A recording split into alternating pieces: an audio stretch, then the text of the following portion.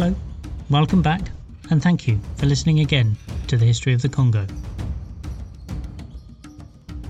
No, wait, we're not in the Congo this time. We're in Wales. That's better. Now on with the podcast.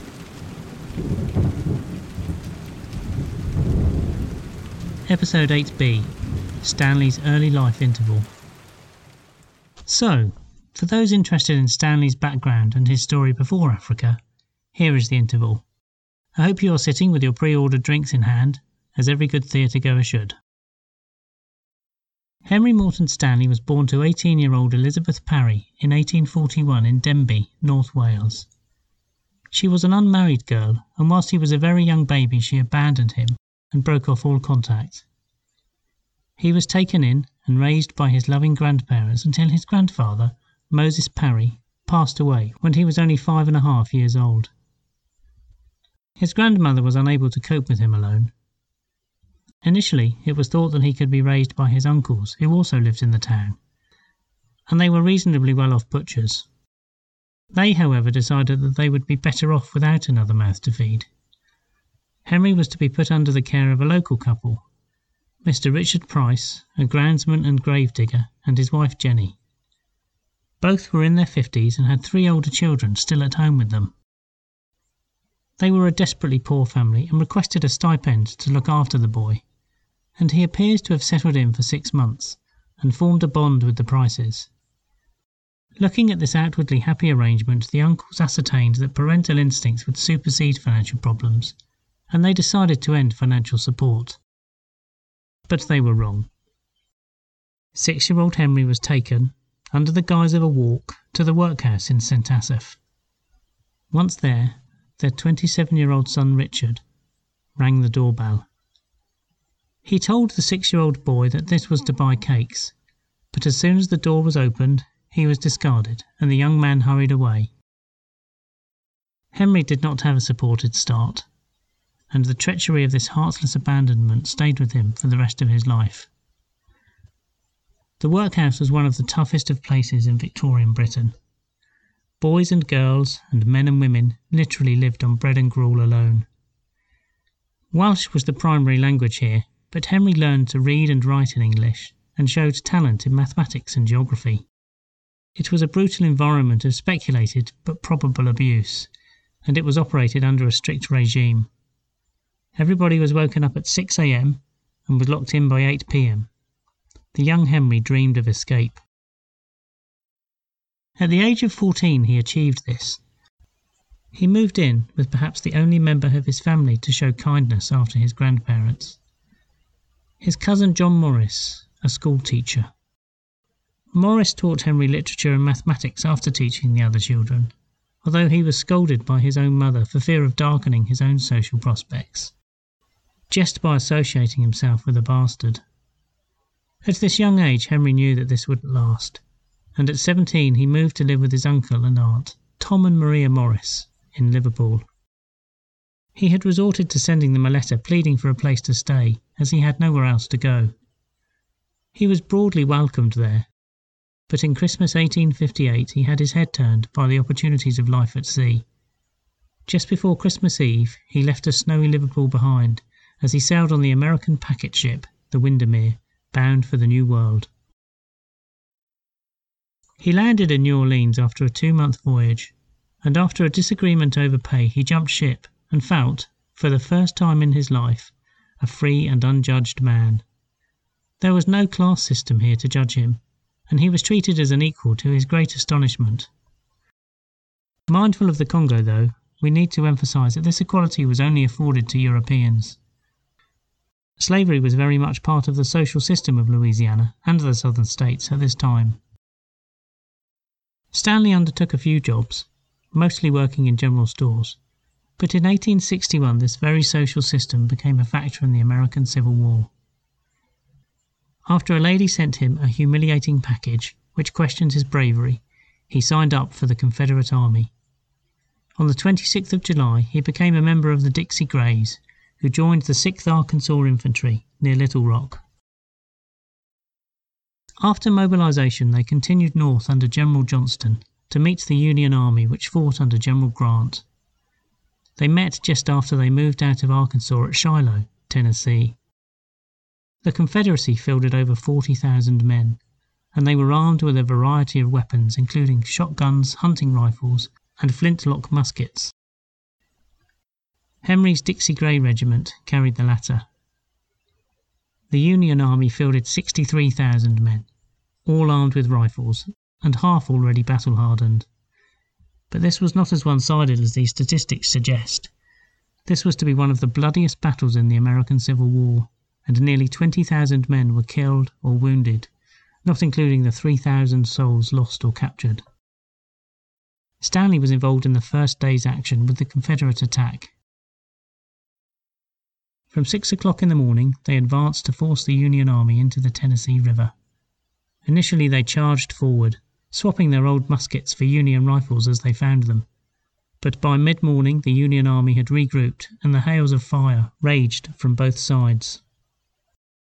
Stanley was in complete shock at the carnage. There were wounded and dead everywhere, including men Stanley had known from his time working in the general stores. He wondered how anyone could survive such violence, but somehow he did. The fighting continued all day, but both sides were resolute. The next morning Stanley led another charge into the Union lines, but his unit was outflanked. He was not wounded though, but he was captured and sent on to St. Louis. It does appear that he was popular amongst his peers, but his Confederate Army days were over. In April 1682 he was transferred to Camp Douglas, near Chicago. As the war casualties ramped up, Stanley, with many others, became horrified at the industrial scale of the killing. Amidst this long and bloody war the conditions in the camps worsened. Dysentery and typhoid were rife, and although he was loyal to his Southern friends, Stanley's belief in the war and in slavery were gone. He lasted 6 weeks, and when the offer to join the Union artillery was made, his survival instincts, born of his troubles when young, took over, and he switched sides. Dysentery had taken hold of him, and although he was temporarily discharged, 1 year later he deserted the army, and still conflicted by loyalty to the South, he went to sea. Amazingly, after a number of voyages, he rejoined the Union, although this time in the Navy. Here he achieved the distinction of being the only person to have been in both the Confederate and Union armies and the Union Navy. In July of 1864 he joined the crew of the USS Minnesota as the ship's clerk, after he failed to mention his previous sailing experience. At first his time aboard was quiet, but in December of that year the ship was involved in the bombardment of Fort Fisher, near Wilmington in North Carolina. The time on board was valuable for Stanley, as he managed to spend hours reading travel diaries, his new obsession, and he wrote some articles detailing the fort engagement, which was successful in helping sell a few papers. 2 months later, yearning for even more excitement, you would have thought he had seen enough already. He deserted the Navy, and by May 1865 was working as a journalist, although officially only as an occasional correspondent, for the Missouri Democrat. This was brief, as usual, and he left after a short while to undertake a 600-mile expedition, travelling east on the Platte River to Nebraska. This was to be attempted using a homemade boat. Stanley's diaries show his first forays into the perils of a river expedition, and there were capsizes, gunpoint standoffs, and perhaps hostile native Indians on the banks. Despite these adversities, though, Stanley made it through, although he ran along the bank during the second half of the trip, trying, unsuccessfully, to catch his friend after he was flung from the boat in rapids. Despite this misadventure, Stanley and his companions then travelled on to their next pre-agreed journey. This was his so-called Asia Minor expedition. They were to travel through Turkey on the Silk Road to the Himalayas. They would journey through Armenia, Georgia, and Uzbekistan. His appetite for adventure knew no bounds. Again, though, the trip was a failure. They never got further than Smyrna in eastern Turkey, where they ended up sword-fighting with a local and stealing his horses. The Turk and Stanley gave differing reasons as to how this came about, but the net result was the same. Stanley and his 2 companions were captured, bound, beaten, and otherwise mistreated before they were handed to the authorities. They were facing considerable time in a Turkish jail. Revealing an astute grasp of the situation, however, Stanley managed to present a convincing enough defence, based on self-defence, in light of an attempted assault. As soon as they were free from the clutches of the authorities, they fled Turkey and the expedition was abandoned. Stanley travelled back to America, where his most promising future lay. He did so via home, though, and he spent his first Christmas with his family. He positioned himself as a naval officer and even gave a talk to the workhouse where he grew up, as an example of what could be achieved. His abandonment in his youth still needed to be remedied, but I doubt that this would have been enough. In 1867, Stanley was back in St. Louis. He cajoled the editor and was again writing for the Missouri Democrat paper, although this time under full employment. He was assigned to the New World's great colonial expansion, the drive west of the United States of America. He was to accompany General Hancock's army to cover the campaigns against the Kiowa and Comanche peoples. Here we can see direct parallels with the events in the Congo. Initially, Stanley followed the zeitgeist that the indigenous peoples were horrifically murdering the new settlers, but his views began to change. Confronting the bloody horror of the conflicts at this time, Stanley started to feel that perhaps the settlers were to blame for this oppression. He went so far as to persuade General Hancock from burning an Indian village, as was common practice. He directly quoted Chief Santanta of the Kiowa tribe, so that he, as with King Alfonso all those centuries before, can speak to us in his own words. Here he described how he felt when being introduced to the idea of land with boundaries, within which he could live. "I have heard that you intend to set apart a reservation near the mountains of western Oklahoma. I don't want to settle. I love to roam over the prairie. I feel free and happy, but when we settle down we get pale and die. A long time ago this land belonged to our fathers, but when I go up to the Arkansas River I see camps of soldiers on its banks. The soldiers cut down my timber, they kill my buffalo, and when I see that my heart feels like bursting. I feel sorry." This was another man watching his way of life and that of his people fade into history by the arrival of newcomers. He too was largely ignored. Stanley felt a deep, deep sympathy for the Indians, but he was still a man of his time. He was a firm believer that the lands of the West could be developed to the advancement of all. He would retain this on his great African trip, which was coming closer. Taking a further risk, Stanley eventually left the Missouri Democrat and headed to New York, where he managed to get a job at the New York Herald. This was the most popular paper in America at the time. Showing great boldness, he convinced the paper to take him on, and he was sent to Spain to cover what was thought to be a revolution, as significant as the French Revolution in 1867. But the Spanish War didn't escalate as expected.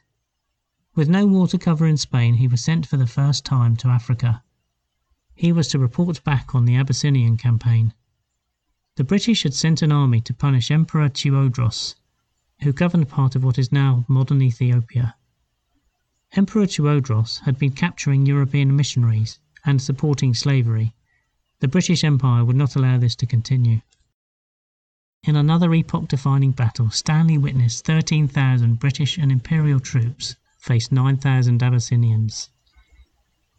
The British regiments were equipped with new Snyder Enfield single-shot breech-loading rifles, delivered specifically for this campaign. The Indian infantry regiments, from the Punjab, Bengal and Bombay, were equipped with the older smoothbore muskets, in the wake of the 1857 mutiny. The Abyssinians, on the other hand, were armed with a wide variety of ancient and modern firearms, swords, spears and shields. Stanley saw another massacre, and the British army lost 2 men, yes, 2 men, with 18 wounded. The Emperor lost 700 men, with a further 1,200 wounded. After this defeat, the Emperor committed suicide using pistols given to him by Queen Victoria. We must save the details of this story for another time, though, for at the end of this campaign, Stanley was given a new assignment. The New York Herald was asking Stanley to travel to Africa to find the famous missionary David Livingstone. As far as the West was concerned, he had been missing around Lake Tanganyika for a number of years.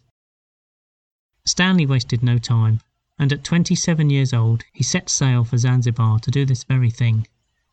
Carrying the stars and stripes and identifying himself as an American, he travelled to East Africa in search of the missing man. After a tip-off by Livingstone's friend in Zanzibar, Captain Kirk, he headed for the lake. The journey itself was eventful, but ultimately Stanley found Livingstone in the Arab trading town of Ujiji, today in western Tanzania. Livingstone was a Christian of his age, and he had spent time in Africa to spread Christianity. His calling was to save souls, develop trade, and stop the slave trade. He had survived largely due to his protection of the Arab caravan leader, Muhammad bin Salah. Muhammad's relationships with Livingstone, however, was not entirely benign. He had left Livingstone without the support of his entourage, after he had cajoled them to desert through the persuasive arts of his troop of concubines. Livingstone had seen much during his time in Africa, but the experiences he had seen had not brutalized him. In his letters to the New York Herald, whom he was grateful to, having invested money to help him, he wrote, "The strangest disease I have seen in this country seems really to be broken-heartedness, and it attacks free men who have been captured and made slaves." Livingstone's rediscovery to the wider world and his retained nobleness rekindled his worldwide fame. More importantly for our story, though, Stanley became just as famous. The New York Herald did not want to give up on the reflective glow of such a celebrity reporter, and they sent him once again to Spain to continue his coverage of the conflicts there. In 1873 he was sent again to Africa to cover the latest bout of the British Ashanti War in the Gold Coast. This conflict again revealed the gulf in weaponry. In the main battle, the Ashanti casualties approached 2,000 versus the British casualties of only 200 people, with 4 dead. The British rifles were superior to the Arab guns, and the imbalance of the British army versus African kingdoms was greater than that of the Arab caravans. Before we jump to judgment, though, the underlying situation was not clear-cut. The British had declared war on the Ashanti after their continual attacks on the friendly Fanti tribe who lived on the coast. Whilst the Ashanti were praised for the metal work and carvings, they were also brutal and ruthless conquerors. Slaves, criminals and enemies were decapitated by the thousands each year in their capital, which was decorated by their skulls. After this, Stanley returned again to England, where our Congo story picks up. He met Edwin Arnold, the editor of London's Daily Telegraph, who committed to funding £6,000 towards a new, sensational expedition. Stanley was to find the source of the Nile once and for all. The proviso was that this would be matched by the New York Herald. Not to be outdone, the American editor's competitiveness was piqued, and he agreed. In 1874, Stanley arrived in Zanzibar to carry out his East African expedition commissioned by the press. The expedition started on the mainland at Bagamoyo on the 17th of November 1874. The first objective was to circumnavigate Lake Victoria, to determine whether this was connected to Lake Albert. This would then allow him to continue north. This was not an easy task. During this first leg, Henry had to constantly fight, especially around Werwe Island, which was labelled the Island of Death. The expedition continued, though, and despite losses travelled a further 100 miles west of Lake Victoria to Lake Edward, where they turned south to Ujiji, some 350 miles away. The first part of this expedition is a story in its own right, but I leave the details of this for the listener to pursue at their own leisure. In September 1876, nearly 2 years after leaving the East Coast, Stanley once again entered today's DRC and crossed over Lake Tanganyika. He had lost dozens of men to desertion, fighting and disease, but he was unperturbed and determined to keep up with this expedition. And it is here that we can rejoin the history of the Congo proper. The interval is over. I hope you enjoyed your ice cream, but let's get back to it. But like I told you, Stanley's early life was too interesting to be completely overlooked. Wouldn't you agree? For much, much more, read Tim Geo's biography. So until next time, thanks for listening and safe travels.